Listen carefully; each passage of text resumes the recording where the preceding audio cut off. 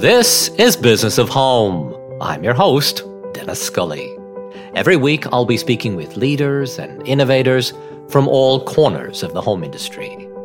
My guest this week is British interior designer Sophie Ashby. A member of the UK's rising generation, Sophie has achieved widespread attention for her colourful and eclectic projects.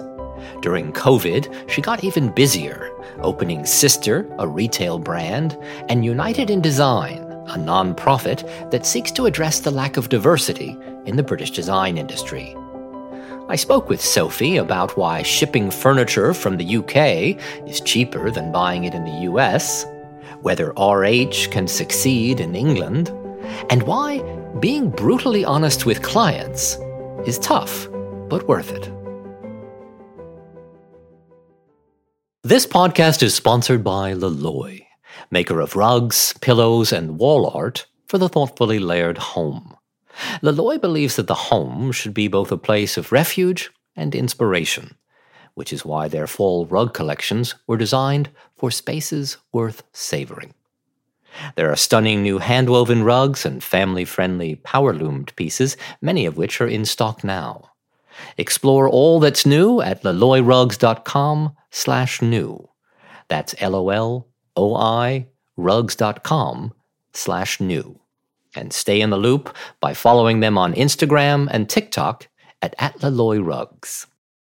This podcast is also sponsored by Cozy Earth. Cozy Earth's luxury bedding helps people sleep. Made from premium, highly sustainable viscose bamboo, its bedding is super soft, comfortable, eco-friendly, and temperature regulating, so people sleep more comfortably all year round. It's no wonder the brand made the list of Oprah's favorite things. Listeners to the show can save 35% on Cozy Earth bedding, loungewear, pajamas, and plush bath towels by going to CozyEarth.com and entering the code BOH.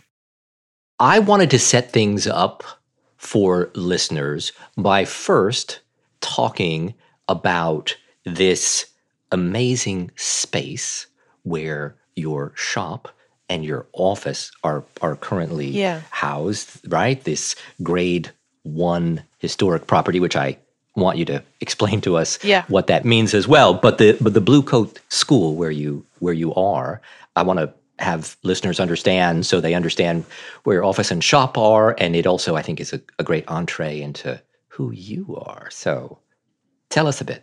So we, as a company, are nearly 9 years old, and for the first 8 years we're in a pretty uninspiring but highly functional kind of just shared workspace type building where we rented a box.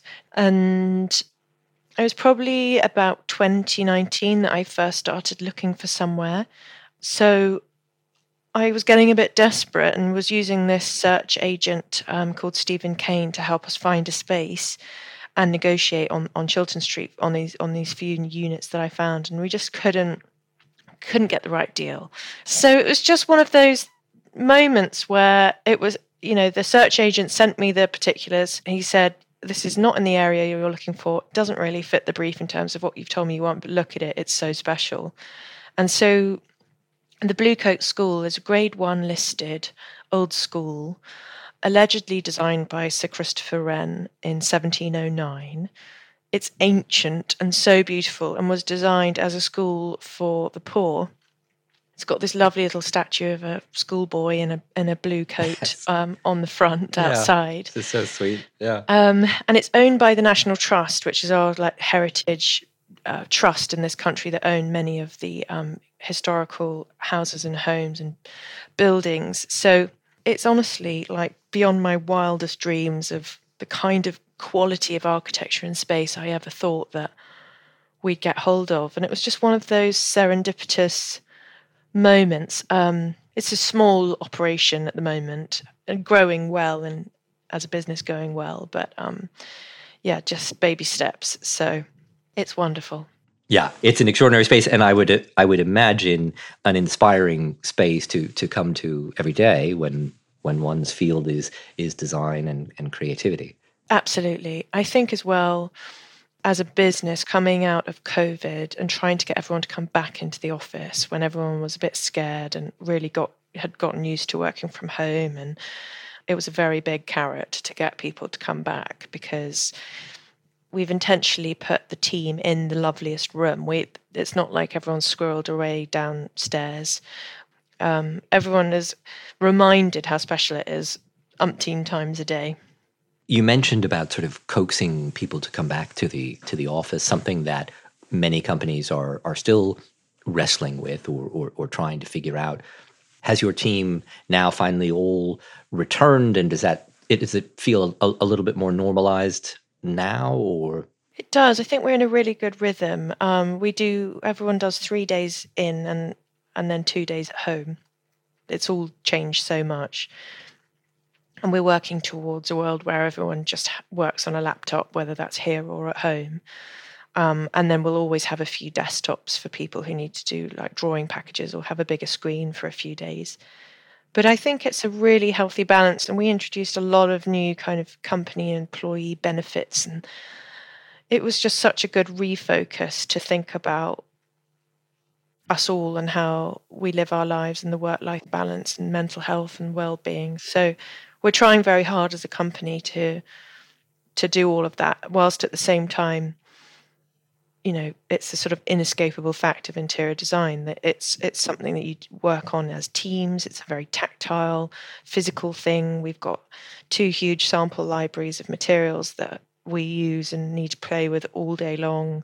We've got juniors who need training up. We've got clients who we need to present to. And so it definitely is something that we need everyone to come in to do for the majority of the time. But we do all understand now that if you need to just get your head down and work on a proposal or a presentation on your computer or something like that, then you just getting on with it at home, being able to put a load of washing on or whatever in the background is completely fine. We can make that work. And I think in this current employment market, it's definitely an employees market right now. And we seem to slightly always be hiring because there's always flux. Now that we're around 18, 20 people, there's always someone who's going off on maternity leave. We've got someone who's moving to Australia. We've got someone who's having a career change, Sure. It's always something. And so we seem to slightly always be on the lookout for talent.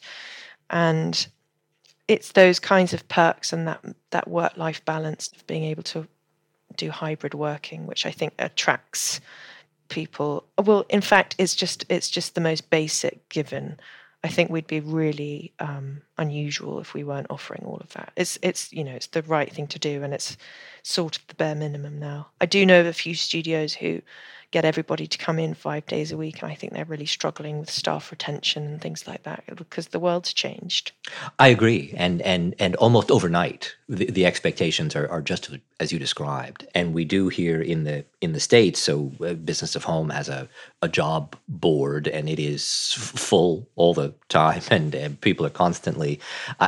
People pull me aside at cocktail parties. No, Dennis, really, seriously, can you help me find a mid-level interior designer for my firm?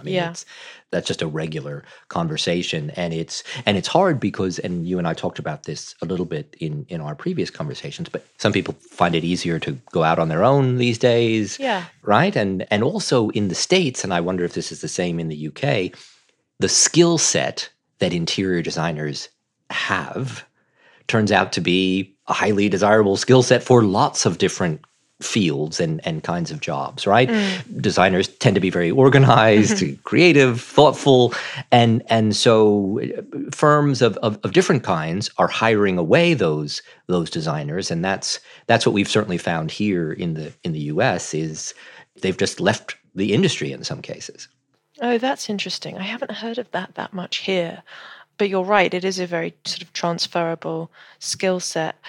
We've had a lot of people want to go freelance and have that freelance lifestyle. That seems to have never been so appealing. And I think it's quite high pressure and high stakes with what we do, and deadline driven, and clients, one would hope are always just delightful, but sometimes not so much. Less so, we It's so find odd. sometimes. Sometimes they are just not so delightful.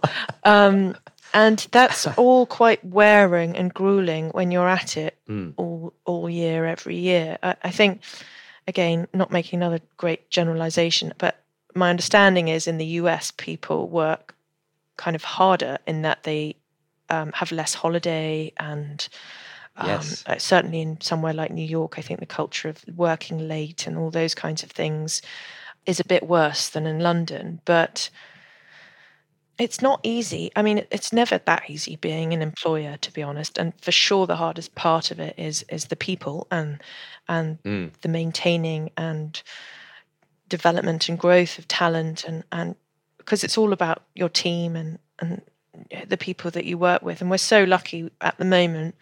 It's one of those moments where I probably should touch wood, but I kind of look around and think, oh my goodness, I think everyone's actually quite happy and quite good, not going anywhere. And we've got one more position that we're hiring for, and once that's filled, it feels like we're going to be in a good moment. But I expect in 6 months' time, I'll be tearing my hair out because there'll be another wave of flux and change. And as you were saying earlier, I mean, and we should tell people a little about your firm and how you got started, because your firm has actually grown in size quite considerably over the recent years. Yes. Well, it started with just me and a laptop in 2014, and word started to get out, and I got a few more clients, and it all grew very organically from there. But for the first 4 or 5 years, we were always hovering around 6 people, I think, 6, maybe 8 by the 5th year. And that felt really good and manageable. And that's when you feel like a little family, and, you all have lunch together, and you don't need to have endless meetings because you're all in the same room.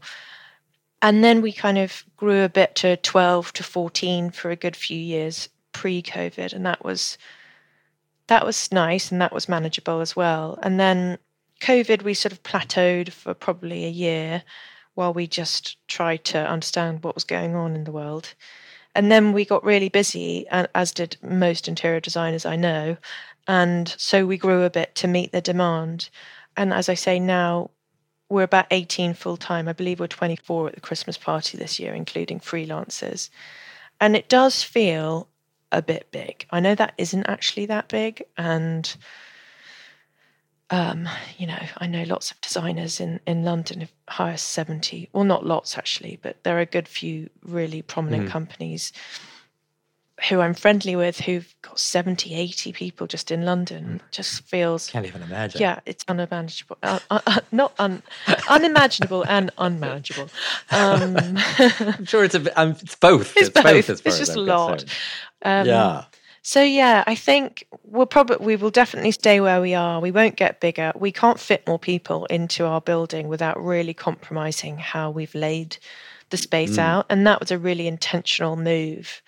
I'm a very ambitious person and I like moving forward, but I also don't like having endless room for possibility in a way. It's good to have some restrictions, and setting a restriction like that, I think, was a real comfort in a way to just decide, no, I really have always said that I don't want to have a huge company, and I mean it.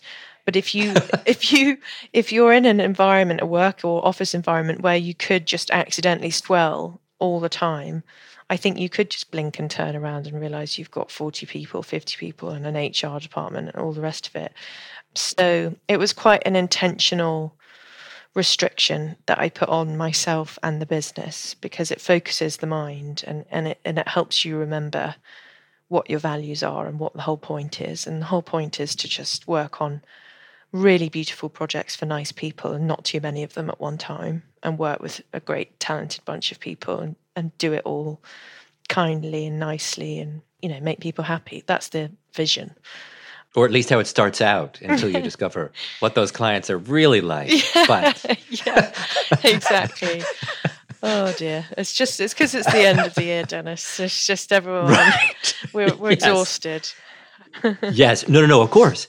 It's been an exhausting year. Yeah. And I always found it so hilarious, having worked in many different parts of the home world, that clients would say to me, all of these bathroom fixtures have to be installed in my house for my Christmas party Yeah. that we're planning, right? And I'm saying, okay, that's ridiculous. This is not going to happen. These are marble mosaic floors. They could run 6 weeks late, 8 weeks late. You cannot plan your holiday party No. around your home coming together in a reasonable fashion. And yet, that was always the expectation this time of year. Oh, we ordered the dining table. It's absolutely going to arrive in time for Christmas Day. No, it's not. I know. Right? I keep thinking to myself that something has gone wrong along the line of the process where clients tell us how much they want to spend and when they want it done by after they've given you the brief and the scope. And I always just sit there thinking, what am I meant to say in response to the fictional timeline and budget that you've just given me? Why don't you wait instead for me to tell you how long it's going to take and how much it's going to cost? Yes. But it keeps happening where someone will just, I don't know if it's a sort of trust thing, sometimes it's a cultural thing, but those initial conversations with clients, it's such a terrible way to set up a project, to get excited about a project, to discuss the design, to be given the brief, and then to be told, I want it done for £1 million and I want it done in 9 months. Because then I will have to respond saying, based on the brief you've given me, I'm afraid it's going to cost £1.8 million and it's actually going to take 18 months. And then they just start off disappointed. And it's very hard to kind of pull it back. And I think in their own head, psychologically, the whole way through the process, they think this is costing too much and taking too long. But as I say, it's just bad vibes to begin a project feeling like you're disappointing someone based on their own creation of timeline and budget, and not helped by the fact that everything is more expensive and taking longer these days. Right, exactly. And while clients understand that to a degree, and there's certainly been enough written and talked about with all of that, but it's still, they don't fully understand. And as you say, when you try to explain to them, no, you'll be amazed actually how much this costs now and how much longer it's going to take. And there's a shortage of workers, and there's supply chain issues, and there's just the host of everybody trying to do this all at once, which was part of what happened, of course, in all of this, right? Everybody wanted their houses done. Everybody wanted to travel, all these things. Everybody wanted to do it all at once. And of course the system got clogged or jammed or everything got more. But you can tell that to people, but it's still hard for them to understand. It is hard. And I just, as a person, I seem to have a very straightforward, honest approach to dealing with conversations and life. And 9 times out of 10, clients appreciate that, but it does put some people off, the straightforwardness. I think it's a hard one. It's kind of, how do you, when you want a project and you want to win it, we often have these conversations with the directors in my team where we think, well, they don't really want to hear that now, so maybe we shouldn't say that. And then we always say that. We always say the thing. We're always honest and straightforward. But I'm not sure that that's what everybody does. And it does bite us on the bum sometimes, because we end up looking either expensive or like we're really sort of bleeding the fun out of the early stages. But I don't know, maybe it's just a practical solutions part of my brain is always interested in setting things up like that. It makes for a better experience for everyone overall, I think.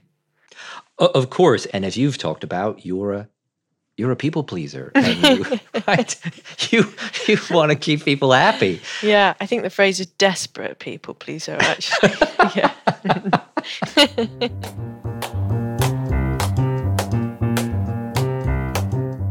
We're taking a quick break from the show to remind you about Cozy Earth. Cozy Earth has changed the way people sleep. Its bedding collection offers a variety of luxury pillows, sheets, blankets, and more. Named one of Oprah's favorite things in 2018, Cozy Earth's best-selling bamboo sheet set is temperature-regulating and incredibly soft. Snuggle up with Cozy Earth at CozyEarth.com and get 35% off with the promo code BOH. And now, back to the show.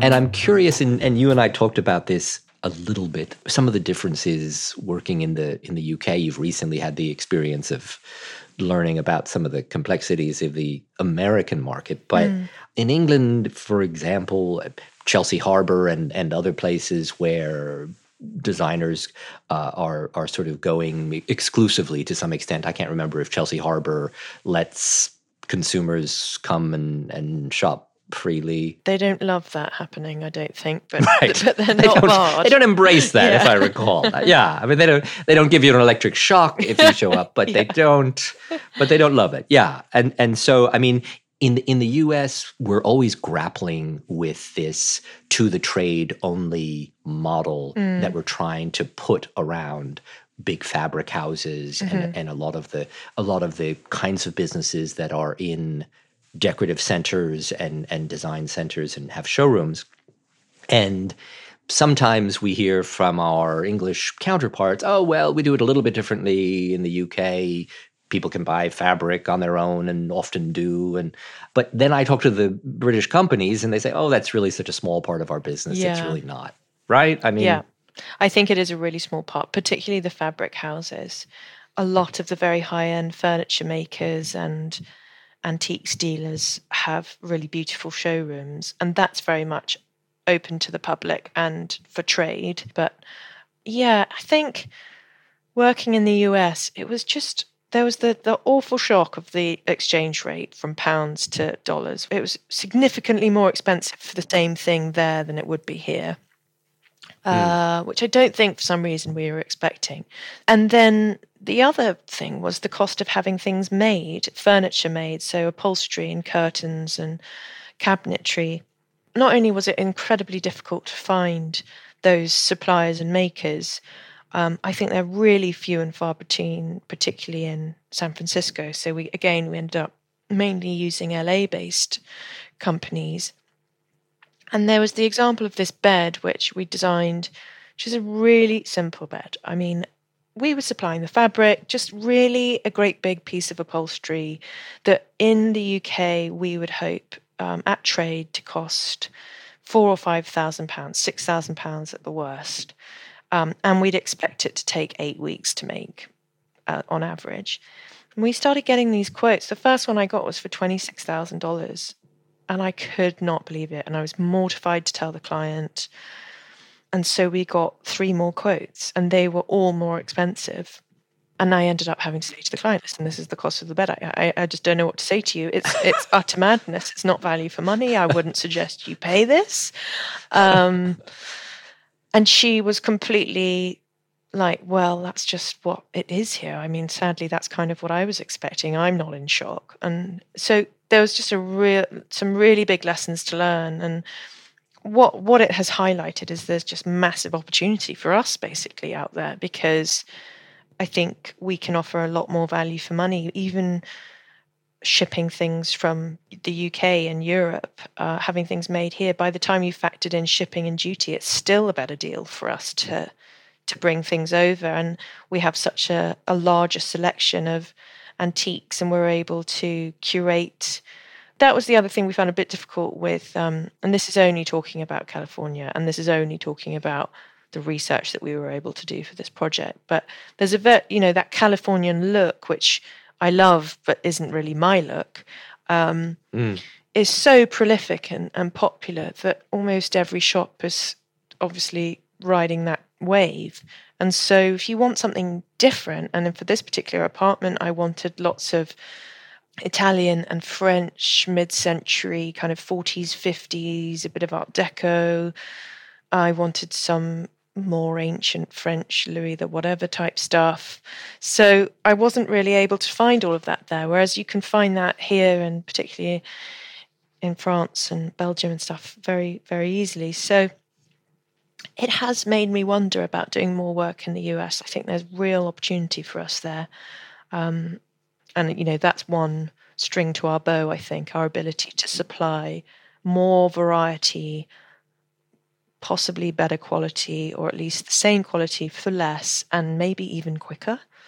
which is extraordinary, really. Exactly. That sounds so counterintuitive. Yeah. To think that it would be less expensive for you and quicker too to fill a container from the UK and bring everything over. Yeah. But it sounds like that's how the math really worked out. I think it kind of did. And then there's the other element of which you and I have spoken about before, the kind of historic architecture. And, you know, I'm ashamed to say it's completely bread and butter for us to work on listed historic houses. You know, most of London's housing stock, particularly in prime central London and the kind of projects that we're doing, we're talking grade 1, grade 2, grade 2 star listed, really beautiful Georgian, Victorian, Edwardian, Regency, you name it, architecture.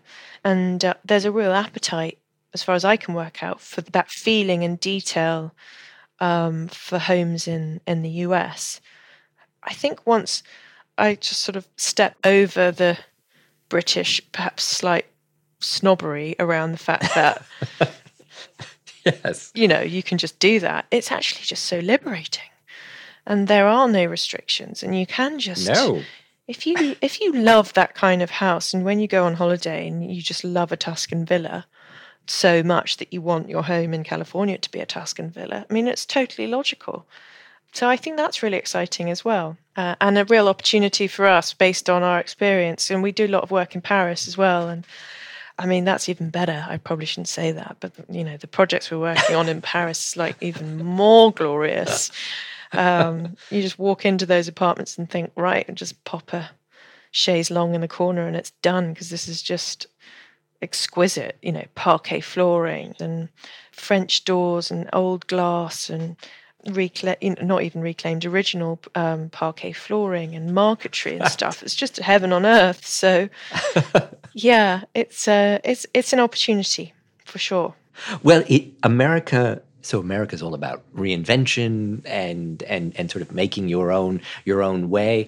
I live in a very funny little town that a well-known American interior designer grew up in. And one day when he and I were talking about it, he said, "Oh, well, they made Bronxville is where I live, and in Bronxville there are homes, massive homes, multi-million-dollar homes of all different time periods and styles." And you know, American entrepreneurs went through the castle period where they just wanted to build themselves a small castle, and then they went through the French chateau period, and they couldn't get enough reclaimed wood from old chateaus. But hilariously, we have no problem with that here. And so I know, which is we'd great. love for you to come to America and bring over your Georgian and Edwardian sensibilities. Yeah, and, maybe we can leave the Edwardian, but yeah.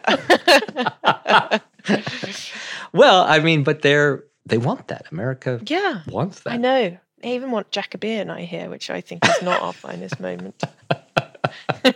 I'm always curious if, when you think about that, I mean, are there English brands there that we don't have as much here in the US that we have access to? Or I feel like a lot of the big fabric houses, they have the same collections in the UK that they do in the US. And one of our big furniture brands here, RH, Restoration Hard, is coming to conquer Europe. They think in a great big way. Is that going to play well there in your mind? I have no idea. I went to the Restoration Hardware mega store in San Francisco and just got the giggles. I just What do you mean? Tell me about that. I don't know. The whole thing, and the music, and the beautiful women greeting you, and the scale of everything, and the sort of repetitiveness of it as well. I don't know. It might do well with our international purchasers or owners here, but it's not very British as style to kind of one-stop shop it. You know, we're all about eclecticism and layers and eccentricities and playfulness, I think, as a nation when it comes to interiors. I like to think that most of us don't want to take it that seriously, and there's a sort of seriousness sometimes to those big brands, which I think is a bit lost in translation. Yeah. So I expect they've thought of that and they're adapting it to suit this market, I'm sure, and working with perhaps British consultants and things to make it. Also, just the scale of everything. The old age issue of our houses here being so significantly smaller. The pieces of furniture are just so enormous that they'll all need to be scaled down to suit London living, and even countryside living here. Most of our clients who've got country homes, you do get some very grand ones, but in the most part, it's some iteration of a kind of cottage, even if it's quite a big cottage, and therefore the rooms are quite small with low ceilings and a bit wonky and higgledy-piggledy. But no, something about that shopping experience gave me the giggles. I'm sure it'll do very well. What do I know? But on the other side, BDDW have just opened here, and that I can see doing phenomenally well. But then I'm biased because I love it, and it doesn't make me giggle. It makes me smile and makes me feel love in my heart. I just think that is one of our industry's most special brands, and I love the story, and I love all of the sort of other things that they do. I was recently given a mug by them in sort of celebration of the opening of the store here, and I am obsessed with it. I look at this mug every day, and it's so thin and lovely, this china and porcelain. I don't know how they did it, and it's just so stylish. So I think that really appeals to the British sensibility. It's really beautifully made, handcrafted, lovely natural materials. It feels, to use that horrendous word, just so authentic and real and soulful. And I think that's what we're all about over here. But I think all of these imports and exports of brands around the world is just a good thing, especially if we're able as a country or as a part of the world to hold on to our own spirit. I think the kind of globalization of trends and style is really depressing when everything just, whether you're in Dubai or New York or Sydney, for interiors to just look the same, unidentifiable global chic kind of as a look, I don't find very inspiring. But just more access to more stuff is good. And then it's about curation and how you or your designer put something together to be special for you or specific to that project and house, location, mood, feel. That's the skill. Yeah. Well, it's interesting because you had an art history background, but also because of your family and traveling back and forth. South Africa was a big influence on you growing up, and seems to have informed some of the art that you love and gravitate towards, and also some of the color sensibility, right? And it seems as if the media, the press seems to love your mix and sensibility. And do you find that that's been part of what's helped you become? I'm amazed how many Americans seem to know you and follow you, and you seem to be very much on the scene here in the US as well as in the UK, obviously. Sometimes it's sort of made more complicated as a story than it really is, because taste and style is really about listening to your gut instincts and following your heart on things. And when you're trying to develop your own tone of voice and vision creatively, that's all you've got. That's your toolbox. What feels good and what makes sense to you, and those instincts. Whether you're running a business, which I do entirely by relying on my instincts, I should say. And it's about references as well. That's why I'm always banging on about to my team. In this country, we are so spoilt for choice, where every day of the week you could go and walk around some wonderful house, museum, gallery, these epic examples of design. And it's just about going to these places, walking around and drinking it all in. And perhaps it's a painting that combines 3 colours in the detail of the fold of a woman's dress that make you think that's a really beautiful colour combination that I haven't thought of before.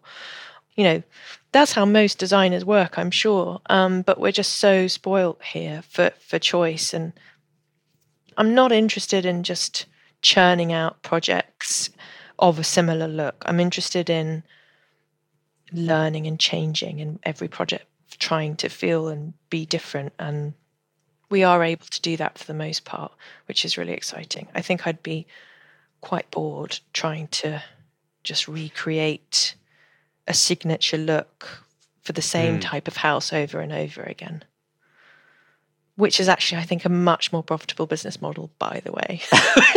which, by the way, is actually what you absolutely should do if you want to consistently make money and have clients know exactly what they're going to get from you. Yeah. You could just show them the previous project you've done. So much more straightforward. Yeah. And there are many designers who have made an incredible living doing just that. I know. Right. I do think about it, and then I just think, I know myself, I'll lose interest and start another crazy business doing something else out of boredom. And I'm trying to stop doing that a bit at the moment because my plate's a bit full.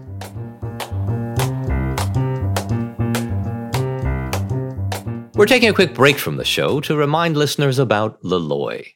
Last year, Loloi launched a collaboration of rugs, pillows, and wall art with the renowned interior designer Amber Lewis, with a signature laid-back yet refined sense of style. This fall, Amber Lewis by Loloi debuts 5 new collections, including an extra plush-piled rug from India that will stop you in your tracks, a modern hand-knotted Moroccan-inspired design, and rugs made with Loloi's trademark cloud pile fabrication, which is as soft as it sounds. Visit LoloiRugs.com/AmberLewis. That's LOLOI rugs.com/AmberLewis to see them all. And make sure to follow @LoloiRugs on Instagram and TikTok. And now, back to the show. You do have several different businesses and things that you've gotten yourself involved in. Some during COVID. Here you are, moved into this great big new space during COVID, and you started a foundation during COVID.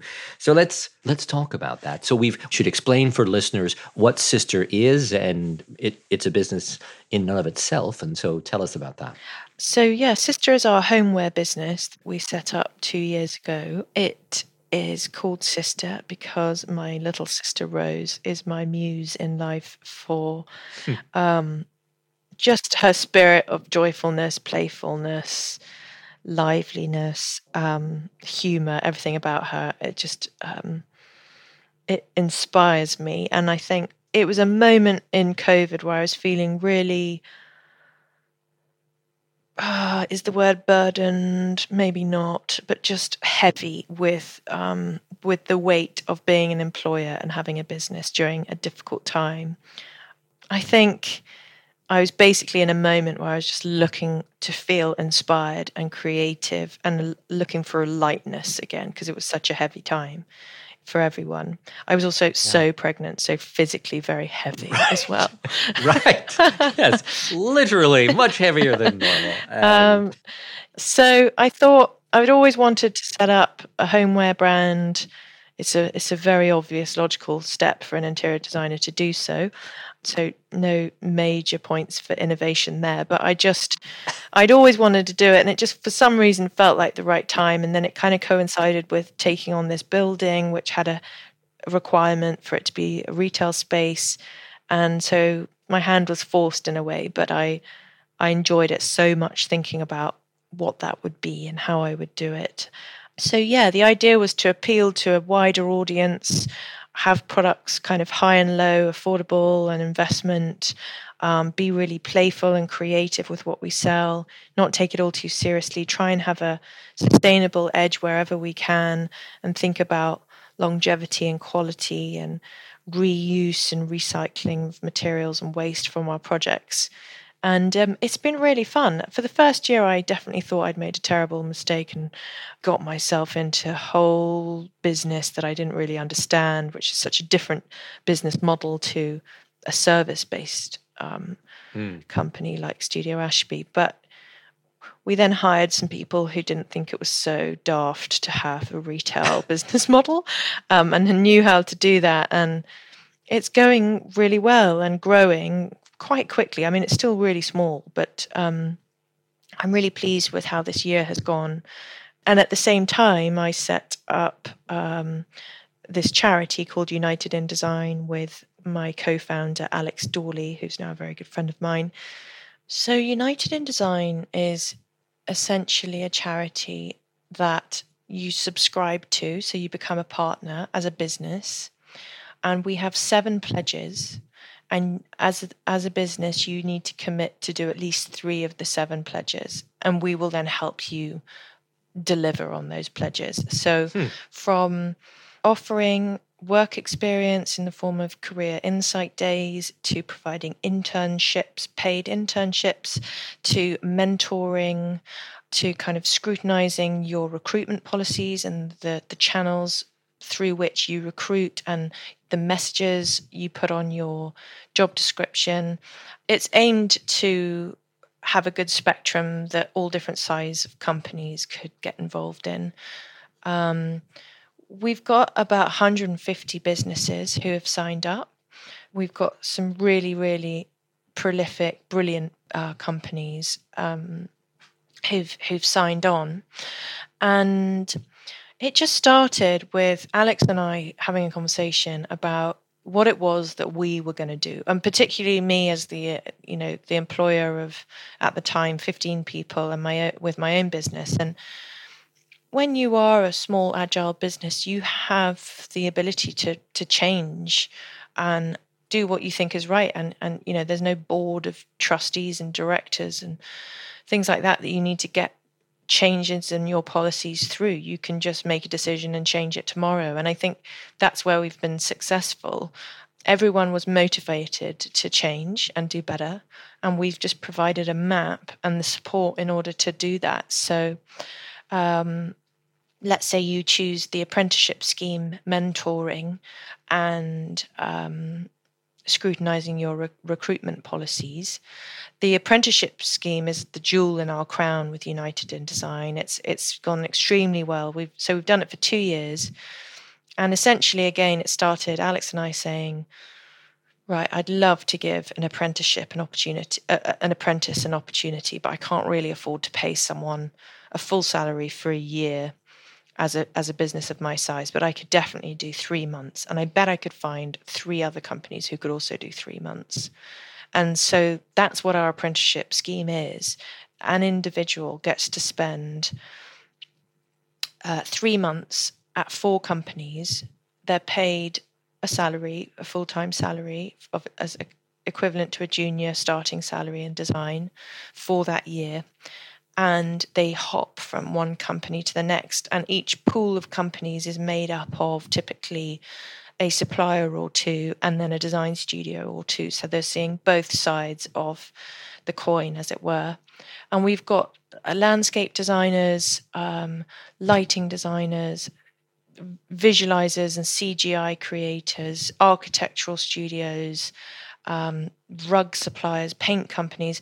So the mix of companies is really broad, and we mean in the broadest sense that it's for the interior industry. It's not just for interior designers. As you know, there's so many more players in the game than that. And in the first year, we were able to create 5 apprenticeships, and this year we were able to create 6. And the 6th apprenticeship pool, very excitingly, this year was made up of 5 of our leading interiors magazines.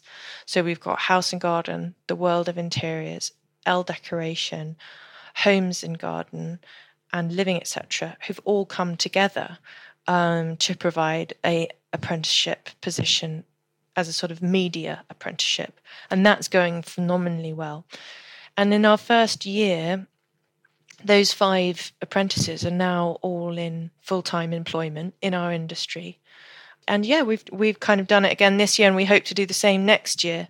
And there's more demand from the businesses to get involved than we can supply talent at the moment. So we're really on a big hunt for the talent who need the opportunities. But yeah, it's a gradual process. And I think to your comment about how it's going in the US, I like to think, but it would be hard for me to say because I'm, now very involved in this issue, that there is more energy and passion for the issue here still. And it's something that we're all talking about and thinking about. And I'm mentoring 4 or 5 people, and we all get together and talk together, and everyone shares their issues and, struggles. And it's by no means a problem solved. And I think, unfortunately, it's going to take some time, but Alex and I hope that there will be no requirement for United in Design to exist in 10 years' time. It hopefully we can solve this problem, and it doesn't require us doing anything. It's just diverse as an industry. But there's a lot of barriers to entry, and I think, someone like me who was privately educated and had pretty good connections. I was able to sort myself out with a few internships. I was able, through a friend, to work for her mum as my first job. It just opens doors for you, that kind of privilege and life. And that's really common and rife in our industry. And the problem will just self-perpetuate unless we open doors and allow people with different backgrounds from a different avenue to come and encourage them to come, because it's also about how we present. It just makes me so happy to flick through latest issues of magazines and see all that change, because I think that's where it begins. The young people doing A-levels at school or deciding what to do at college. Perhaps you might think, oh, maybe interior design is for me. Let me buy this magazine and have a flick through and see what it's all about. And if you see yourself reflected there, if you see someone black or of color, of Asian descent, whatever, you're kind of looking for, to see it. The important thing is to see it there and not think, that's not for me.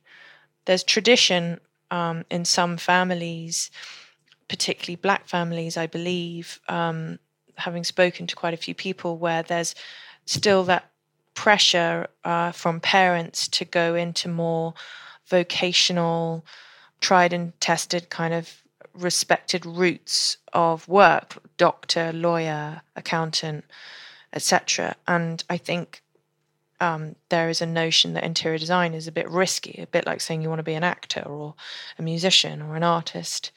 But it isn't. It is a proper industry, and you're paid reasonably well, much better in the US, it turns out, as a salary.